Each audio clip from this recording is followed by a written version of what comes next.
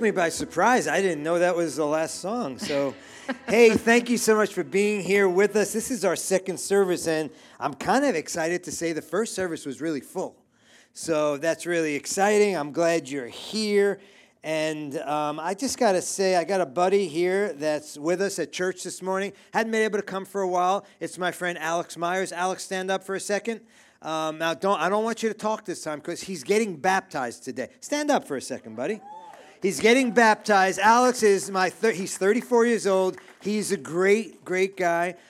He lives in a group home. His mother passed away about 2 months after he was born, and his father died about 9 years ago. But he's a part of our church, right? And he doesn't ever miss, and he's getting baptized at the end of the service. So give him a hand in case he's nervous. I don't think he is, but we're really looking forward to that. All right, Alex, you may be seated, buddy. Believe me, he wants the microphone. I promise you that. All right, well, I am so glad that you're here. And you know, in the first service, there was so many faces of people we haven't seen for a while. And that was great. And this morning, I see some new faces. So if you're a visitor, we're really glad that you've taken the time to be with us. And we are going to really celebrate the resurrection. But on Friday night, we had our Good Friday service. And you see some of the little props that we have. We have what's called the record of debt, which was nailed to the cross. The record of debt is the list of all of my and your sins. There's a record of that. And those things were nailed to the cross when Jesus went to the cross. And we learned about that on Friday night. And you can see the blood there because it was a Good Friday. It was a bloody Friday. Okay, but we're going to we're going to pick up where we left off. But there was something it was like a memorial service on Friday night. And Travis read, there's a famous poem called One Solitary Life. And Travis read most of it. He added a little bit to it, which is okay. But I'm going to read what he read, and then I'm going to finish what he didn't read. So it says, One Solitary Life about Jesus Christ. He was born in the little obscure village of Bethlehem. The child of a peasant woman named Mary, he grew up in another obscure village where he worked in a carpenter shop with his father Joseph. From a humble beginning, he lived a humble life. He never wrote a book. He never held an office. He never went to college. He never visited a big city. He never traveled more than 200 miles from the place where he was born. He did none of these things usually associated with greatness. He had no credentials but himself. This is Jesus. Because he never wanted to point attention to himself. In his time of need, his friends ran away. One of them denied even knowing him. One friend helped turn him over to his enemies. And there he went through a mockery of a trial, followed by a public and brutal beating. He was nailed to a cross between two thieves as the mockery continued. While dying, his executioners gambled for his clothing, the only property he had on earth. He felt estranged from his Father. As he said his final words, "It is finished." When he died, the earth shook. The great curtain was torn in two. He was laid in a borrowed grave through the pity of a friend named Joseph. And this was where Travis ended on Friday. He was only 33 as his life was cut short. Imagine what could have been. Well, here's the part that we purposely left for today. 19 centuries have come and gone. I think it's 20, right? When it was written. 20 centuries have come and gone, and today Jesus is the central figure of the human race and the leader of mankind's progress. All the armies that have ever marched, all the navies that have ever sailed, all the parliaments that have ever sat, all the kings that have ever reigned together have not affected the life of mankind on earth as powerfully as that one solitary life. Jesus Christ. Would you give the Lord a hand on this day that we celebrate his resurrection? And I want to pick up where we left off on Friday because we kind of leave off the service. If you weren't at the Good Friday service, it's kind of unique. We kind of leave us hanging. We leave you hanging. We know he rose from the dead, but we want to just feel perhaps what the disciples felt. We want to mourn and grieve the horrible death that he experienced. So we kind of leave it as he's dead, knowing that on Sunday, of course, we know he was resurrected, but we try to wait. I can't, though. I went home on Friday. I was like, Lord, thank you that you're resurrected. Thank you that you're alive, and as the song said, you're living in me. Okay, but we're going to kind of pick up, and we're going to look at what happened on the rest of that Friday, on Saturday, and then on Sunday morning. Okay, so we'll pick up in Matthew chapter 27, verse 50. It says, "And Jesus on the cross cried out again with a loud voice and yielded up his spirit." Jesus died. Now, verse 51 begins to tell us what took place right after Jesus died. It says, verse 51, "And behold, the curtain of the temple was torn in two from top to bottom." Now, let me explain to you. This curtain that was in the temple, it blocked entrance into a place called the Holy of Holies. And that place, the Holy of Holies, represented the dwelling place of God on earth. And there was a curtain, a thick curtain. It was more like a piece of carpet that blocked the entrance into that place. And only the high priest was allowed to enter the presence of God on earth, the Holy of Holies, and it was only once a year. But when Jesus died, it says that curtain that blocked entrance into that place was torn from top to bottom. The idea that the presence of God on earth was now made accessible. And the fact that it was torn from top to bottom, meaning it was God the one that tore that blockage, that thing that blocked entrance into God's presence. God opened it up with the death of Jesus Christ. You see, God in the death and resurrection of Jesus Christ was opening the door for human beings to once again have access to him. You say, what do you mean once again? Okay, when God created the world and he created human beings, Adam and Eve, they had access to God. In fact, God would come into the Garden of Eden, and he would meet with Adam and Eve face to face and talk with them. And he'd ask them, there were probably tens of thousands of trees in this garden. And God said, just don't eat the fruit of this one tree. And it wasn't a limitation. It was actually a test of obedience. And they failed that test. And once having failed the test and disobeying God, sin entered the world, and now what was once unblocked, access to God, was now blocked. Adam and Eve were taken out of the garden, and mankind lived in a place of separation from God because of Adam and Eve's sin. I want to introduce to you the terms blocked and unblocked. Blocked meaning the way to God not accessible. Unblocked meaning the way to God is opened. What was once unblocked when God created Adam and Eve and became blocked when they sinned was now apparently being unblocked again. Let's continue in this amazing, amazing story. It says, so the curtain was torn from two, and the earth shook, and the rocks were split. The tombs were opened, and many bodies of the saints who had fallen asleep, who had died, were raised. And coming out of the tombs after his resurrection, the raised bodies of saints who had died, believing in God, looking forward to Messiah, they went into the holy city and appeared to many. I don't know if you know that. But when Jesus died, there was an earthquake and a bodily resurrection of some of saints and believers. And they actually walked into the city, and people were able to see them. Verse 54. It continues. It says, when the centurion and those who were with him, who were watching over Jesus, had nailed him to the cross, and they were watching, waiting for him to die. When the centurion and those who were with him, keeping watch over Jesus, when they saw the earthquake and what took place, they were filled with awe and probably said something like this, oh man, we're in trouble. We're in trouble because we just killed this guy. And they said, oh man, truly, this was the Son of God. And we just killed him. Verse 55. There were also many women there, looking on from a distance, who had followed Jesus from Galilee, ministering to him, among whom were Mary Magdalene and Mary, the mother of James and Joseph, and the mother of the sons of Zebedee.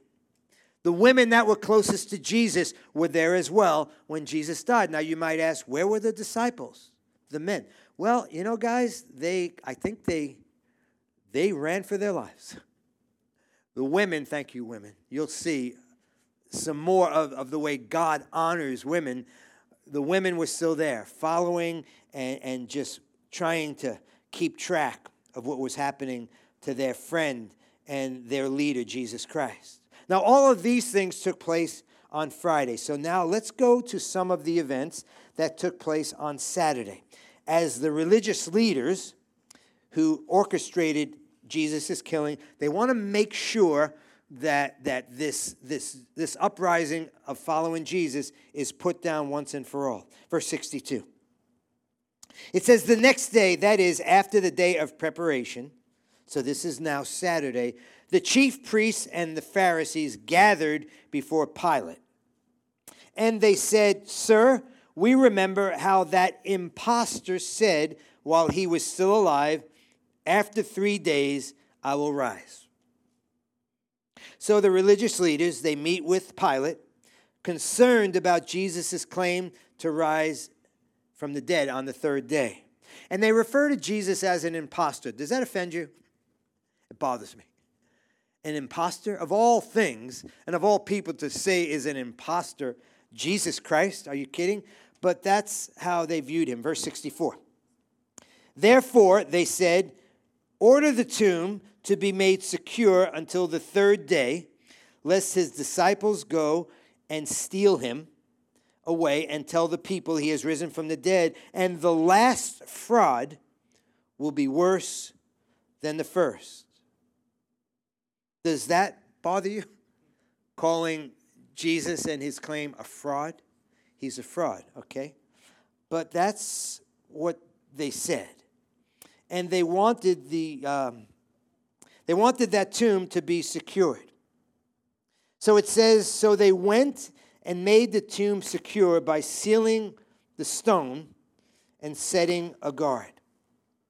Okay, so what takes place is that Joseph of Arimathea had placed Jesus in the tomb.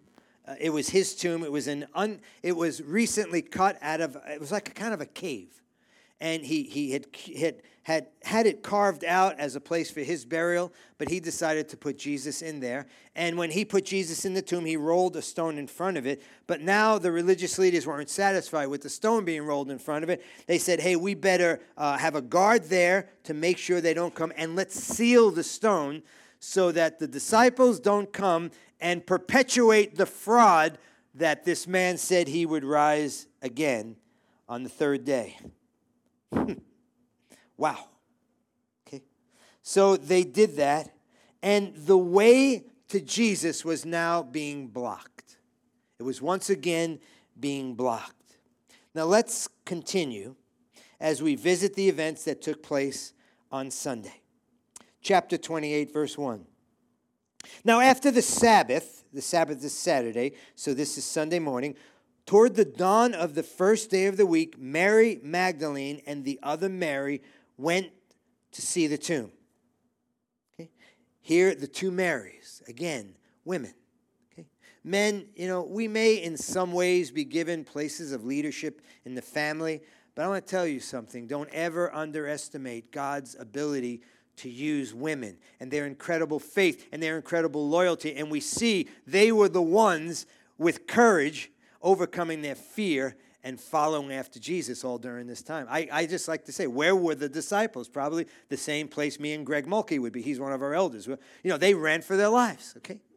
Now, I would hope that I wouldn't do that because the Spirit's in me. Those disciples didn't have the Holy Spirit in them. Neither did the women. But the women kept following Jesus. And they went to the tomb early in the morning. And they had a loyalty and a tenacity to never give up on their Savior. Verse 2, it said, and behold, there was, so they get to the tomb, there was a great earthquake, earthquake number 2. For an angel of the Lord descended from heaven and came and rolled back the stone and sat on it. So here's what's happening. The ladies get to the tomb. The guards are there. There's a seal over the tomb. The angel shows up, and he rolls away the stone, and he sits on top of the stone, and he says, what's up, girls?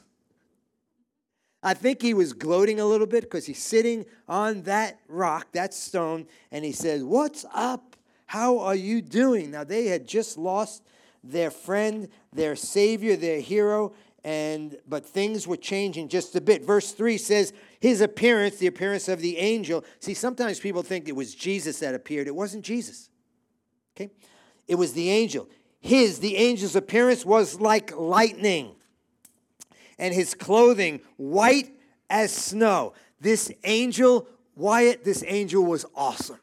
It was just something, even you. Put that hat on for a second, because you look really cool in that hat. Put that hat. Oh, yeah. You could have been, the angel probably looked like you, okay? But even you would have been shocked when you saw that angel coming down, sitting on that rock. It was like, he was amazing, like lightning, clothes white, and there he is. And it was an awesome appearance. Verse 4, it says, and for fear of him, the guards, these are big old Italian guards. Well, they probably were short if they were Italian. But they were strong. For fear of him, of the angel, the guards trembled and became like dead men. These Italian centurion guards are like, what? No. They were terrified. Absolutely gripped by fear. They became like dead men. Verse 5.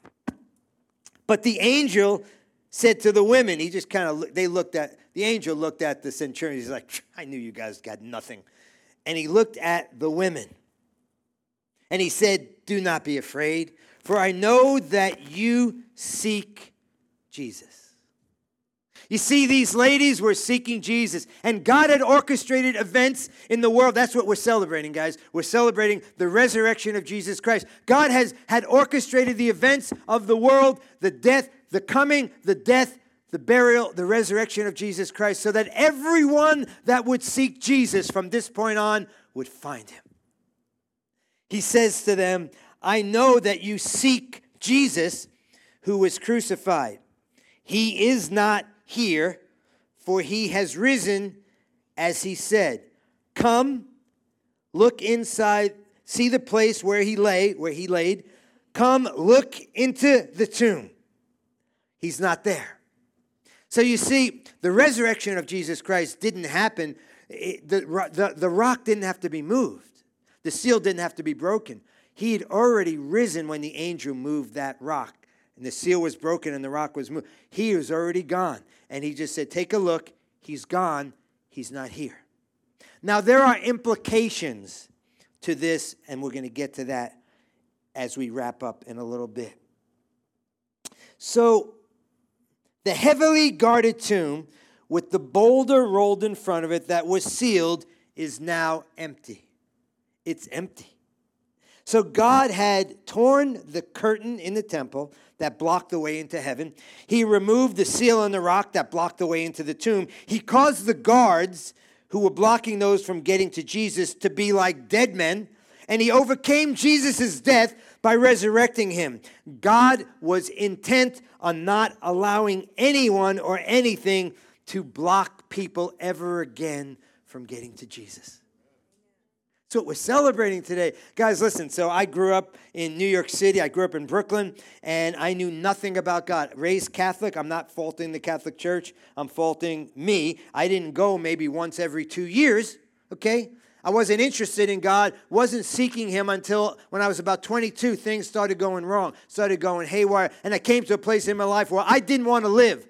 I was so depressed. I was so down. I was so disillusioned with life and everything else, and everything that I valued was taken away from me, and that was when I began to seek. I wasn't even seeking Jesus. I didn't know it was him. John, can you believe, John, you and I grew up in New York City. My experience was I was able to go to church and not really learn about Jesus in a way that I know him now. And I got on my knees in my apartment. I said, God, I'm about to kill myself or do something even worse. If you're real, I need you. And he touched my heart. And 4 weeks later, guess what? I began to seek him, and then I found Jesus 4 weeks later, and in so doing, I found God. You see, when we seek Jesus, God, Easter tells us, the resurrection tells us that we will not be disappointed. We will find him. Everyone who seeks him will find him. And that's what happened to me. And God was never going to allow the way to him to be blocked again. Verse 7. Here's what he tells the ladies. He said, then go quickly, the angel, and tell his disciples, tell those guys that are hiding out, that he is risen from the dead, and behold, he is going before you to Galilee. There you will see him. See, I have told you. They hadn't seen him yet. They only were hearing the angel tell him, he's not here, look inside, he's not there. You saw the stone move, the seal be broken, you saw me come down. I'm pretty cool, aren't I? The angel said, aren't I pretty cool? I'm pretty awesome. You ain't seen nothing yet. Because the really awesome one is Jesus. And he said, I want you to go tell the disciples that I'm going to see them in Galilee. Verse 8. So they, the ladies, departed quickly from the tomb with fear and great joy and ran to tell the disciples. And behold, Jesus met them. Who did he meet? The two women. They were on their way to tell the disciples, and then they met him. And they saw him, and they forgot about the angel really quick. Because they were like, oh my gosh, it's him. It's Jesus. They were seeking Jesus, and now they found him, just like I did in 1980. It was June that I cried out that prayer to God, and it was July that I found out the God that touched my heart was Jesus. And they met him, just the way I met him, and just the way probably most of you have already met him. You see, because God doesn't want the way to Jesus to be blocked. He wants it to be unblocked, and he made sure it is. I don't even know where I am, guys. Where am I? Verse 8 or verse 9? Okay. Verse 9. Listen, it says, and behold, Jesus met them and said, greetings. Boy, you know, that's what he said to me the first Sunday in July of 1980. When I finally listened, it was the fourth week I was at a church like this. And I listened to the pastor, and he preached, and I raised my hand, and I went forward to ask Christ to come in my life. And it was kind of like Jesus said, greetings. I've been waiting for you. I've been waiting for you. I've wanted you to come to me, Joe. And I found him. And what caused me such great disillusionment and depression became the greatest thing that ever happened in my life because it brought me to him. To the end of myself to find the great one, the Savior, the risen Savior, Jesus Christ. He said, greetings, and they came up and took hold of his feet and worshiped him. They worshiped him. Tanya, where are you? Hi. Hello there. Good job today. Brock, where are you? Okay. Would you do me a favor? From now on, as long as I'm pastor of this church, hopefully till I die, okay, would you make sure that you remind people that when you're singing, that that's the time to worship? Now, I don't mind if you worship quietly. If you bow your head and close your eyes, that's fine. Worship. And if you like to sing but you're embarrassed to do this, would you please remind them that when you meet Jesus, the thing to do is worship him. So whatever that looks like, would you tell them to do it with all their hearts? And they better, because I'm shouting and screaming and I'm wanting to get on. I'm trying. Tanya, you hear me singing? Can you hear my voice? I'm auditioning. Why don't you notice me? I want to be on the worship team. I want a microphone. No, that would really be bad. Guys, we should be, those of us that sing that worship by singing, we should be singing so loud that everyone can hear you. And if you really have a bad voice, that people would tap you on the shoulder and say, would you please stop? Now, we would never do that. But what I'm saying is, can we do that? Because we worship today, it was different. is a little more intense. And I think that we see that when you meet Jesus, you get intense. It says, verse 10, then Jesus said to them, do not be afraid. Go and tell my brothers to go to Galilee, and there they will see me. They were going to see me. Verse 11. While they were going, behold, some of the guard, the guys that were like dead men, I guess after the angel left and the women left, they came to their senses and it's like, what just happened? They were overwhelmed. They went into the city and told the chief priests all that had taken place. Hey, chief priests, hey, guys, you were talking about a fraud. I don't think it's a fraud because we were there guarding the temple. The stone was there. The seal was there. And the next thing you know, there was two ladies showed up. There was an earthquake. The rock automatically moved. The seal was broken. The angel sat on the tomb, mocked us, said something nice to the ladies. They looked inside. No body. How could that be? They said. How could that be? So, and when they had assembled with the elders and taken counsel, these Jewish leaders, gave a sufficient sum of money to the soldiers. We're talking bribe here. And they said, tell people his disciples came by night. Now they were hiding. Remember the disciples? They were off hiding somewhere. But tell them his disciples came at night and stole him away while we were asleep. And if this comes to the governor's ears, we will satisfy him and keep you guards out of trouble. So in Italian style, verse 15, they took the money. The centurions took the bribe. Okay, give us the money, and did as they were directed. And this story that the body was stolen by the disciples in the middle of the night has been spread among the Jews to this day. But I don't think that they were going to be able to contain what had taken place. This hush money was being used to once again try to block Jesus. Try to block people from Jesus. Verse 16. Now the 11 disciples went to Galilee, to the mountain to which Jesus had directed them through the women. And when they saw him, they worshiped him. You see that, Tanya and Brock? I mean, see, that's why we've got, when we come together to experience Christ, it's really pretty, we should worship him. Again, if you are laid back, easygoing, and you're chill, there's no problem. Nobody will ever say to you, we'll never say anything. And if you worship quietly, you worship quietly. I give you complete permission to do that. All I ask is that everyone don't hold back. In whatever way you like to worship, let it rip. Let it out. Brock was calling for people to dance, okay? I don't know if you want me to dance. I'm stiff as a board. I try to. I want to jump sometimes, but I think my hip will give out, okay? You know what it is? It's the excitement about being around Jesus and about worshiping him, the risen Lord and Savior. Okay, so they go there, they worshiped him, and it says, but some doubted. But some doubted. Now, before you start beating yourself up and say, well, now you're talking about me, Joe, because I have doubts. You do? You have doubts about the risen Savior? I mean, we're talking here about all this stuff, and listen, so do I sometimes. Some of you are like, no, don't say that, Joe. Don't say that. Whenever I'm doubting, I think of you. I think of how confident you are. Listen, I am confident, but sometimes I doubt just like you do. So you know what I do when I doubt? I ignore the doubt and I walk by faith. And guess what?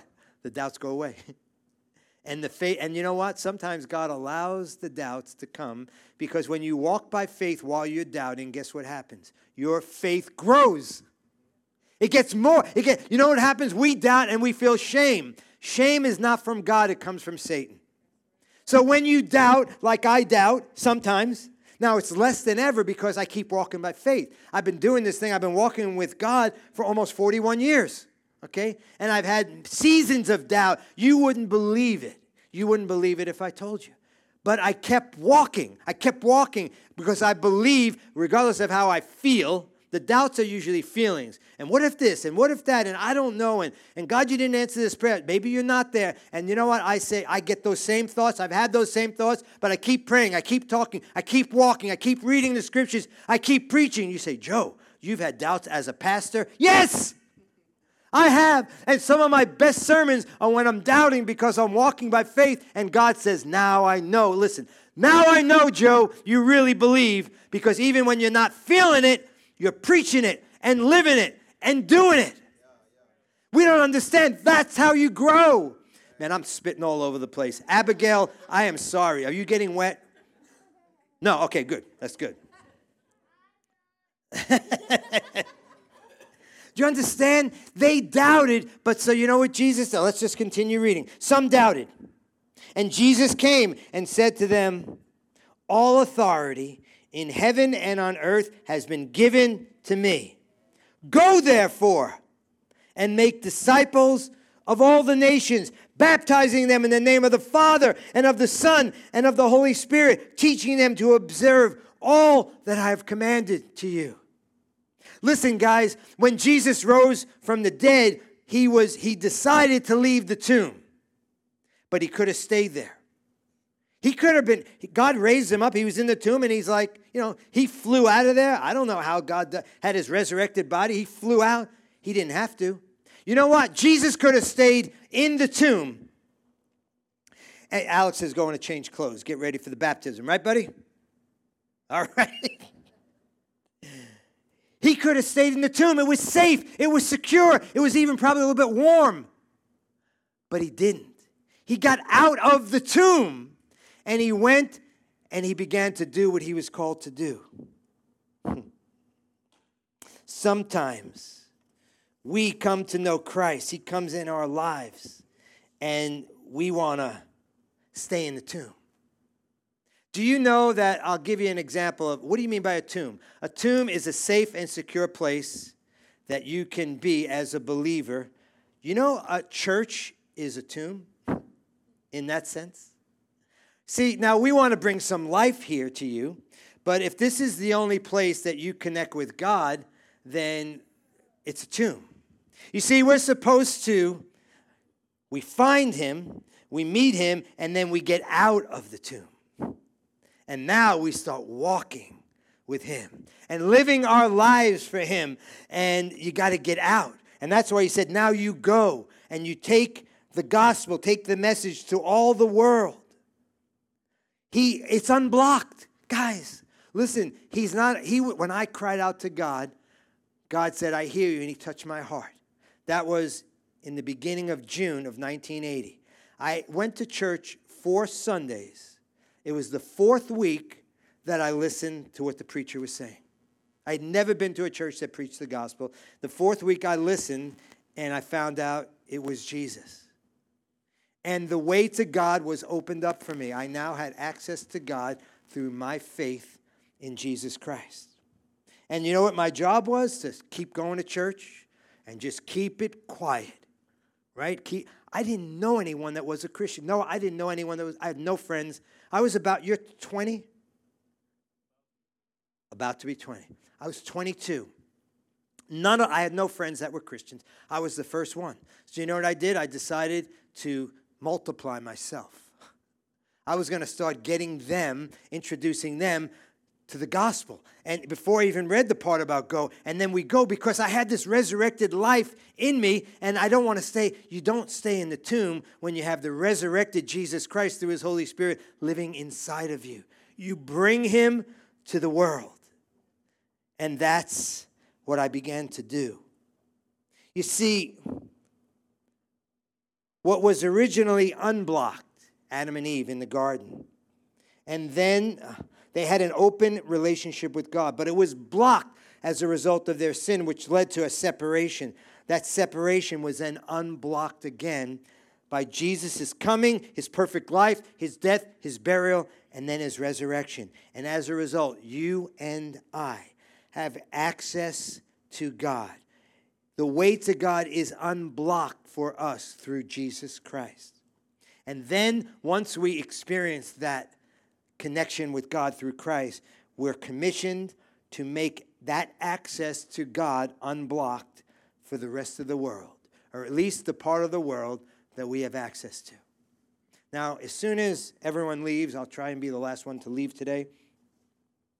I am going to go home. I might be a little more tired today because I preached 2 services, but I think maybe we'll decide if we'll see if we keep 2 services from this point on. We were 2 services before COVID, but I'll tell you one of the things that I'm going to do. I'm going to go to a place called Lino's. Lino's is a nursery where they sell flowers and plants, and I really love them, and I'm going to Lino's. As soon as everyone leaves, I'll say hello, say goodbye, and then I'm going to Lino's to buy some plants. I'm coming home. We're going to have lunch, and then I'm going to do some planting. But while I'm in Lino's, I will look for every opportunity to just naturally tell people about Jesus. Why? I just do it in a natural way. That's me. I can talk to a mannequin about Jesus and get a response, a little response, okay? That's my style. And maybe it's not your style, and that's fine. But what I want to commission us to do is to get out of the tomb and take Jesus to our world. It can start with your family. It can be your neighbor's community. You know, sometimes just bringing people to church. You know why I'd like to go to 2 services, Tyler? Because I'd like to have the social distancing comforts and for us to be able to have 2 times. More people would come just when you have 2 different times for them to come, and we can get access to God, the message of that, to more people. So we'll decide. We'll see what we do. But eventually, I want us to be back to 2 services because we have a message that needs to go out. Here's my question as we wrap up. Well, let me give you the last verse. So he says that we're to go and take the gospel, the good news, to all the nation and teaching them all that we've learned, everything that Jesus taught in the scriptures. And he says, and behold, I am with you always to the end of the age. Jesus is saying, your access to God through me will be unblocked forever and ever. I'm always with you. I'm always there. You have that relationship with me. Now, shouldn't we be excited about getting that message out to people? Maybe you don't do it the way I do it. I'm pretty outgoing, especially when it comes. You know why I'm outgoing when it comes to Christ? I was very shy. It's because of what he did for me. He prevented me from killing myself, and I was considering in 1980 killing my girlfriend. And he stopped that, and he gave me a life, a purpose, hope, peace, joy, all the things, more than I can't, when you sing in the songs, you say, what are the things that God's done? I can't name them. There's so many, and I would like him to do that for as many people as possible because he's unlimited in what he can do. So I like to tell him, but maybe for you, maybe you go to Lino's or Home Depot, and maybe you just spot someone and pray. And that's your way, and that's great. Don't underestimate that. Or maybe sometimes you're more of a person, like I like to talk to lots of people. I get really excited. It fires me up. But maybe you're like, maybe with a close friend. Hey, you know what? Boy, I've been learning a lot about Christ and his resurrection. And boy, it's really changed my life. You don't need to tell them what they need to do. Just tell them what he is doing in you.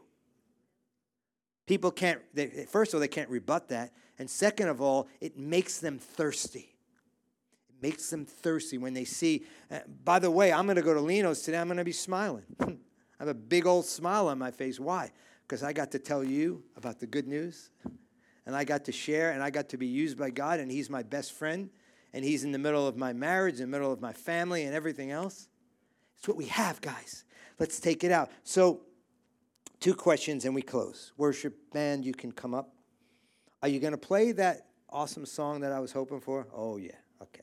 You're going to get a treat. And then Alex is going to get baptized. Don't leave early, okay? Have you had the way to God unblocked? Has your sin been taken care of? You see, it's sin that blocks the way to God, and Jesus took care of our sins. That's why there's blood on this piece of wood. His death, the record of debt, our sins, it was nailed to the cross with Jesus. Have you had your sins, your way to God unblocked by placing your faith and trust in Jesus Christ? If you haven't, I'm going to give you a chance to open your heart and invite Christ into your life in a second. Question number 2, for those of you that the majority of you know Christ, have met Christ, are you living your Christian life in the tomb? Or are you one of those who has taken seriously the call to go and to let people know? Let's close in prayer.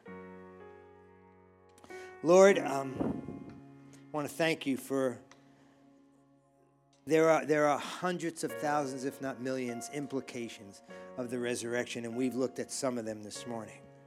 I thank you for that.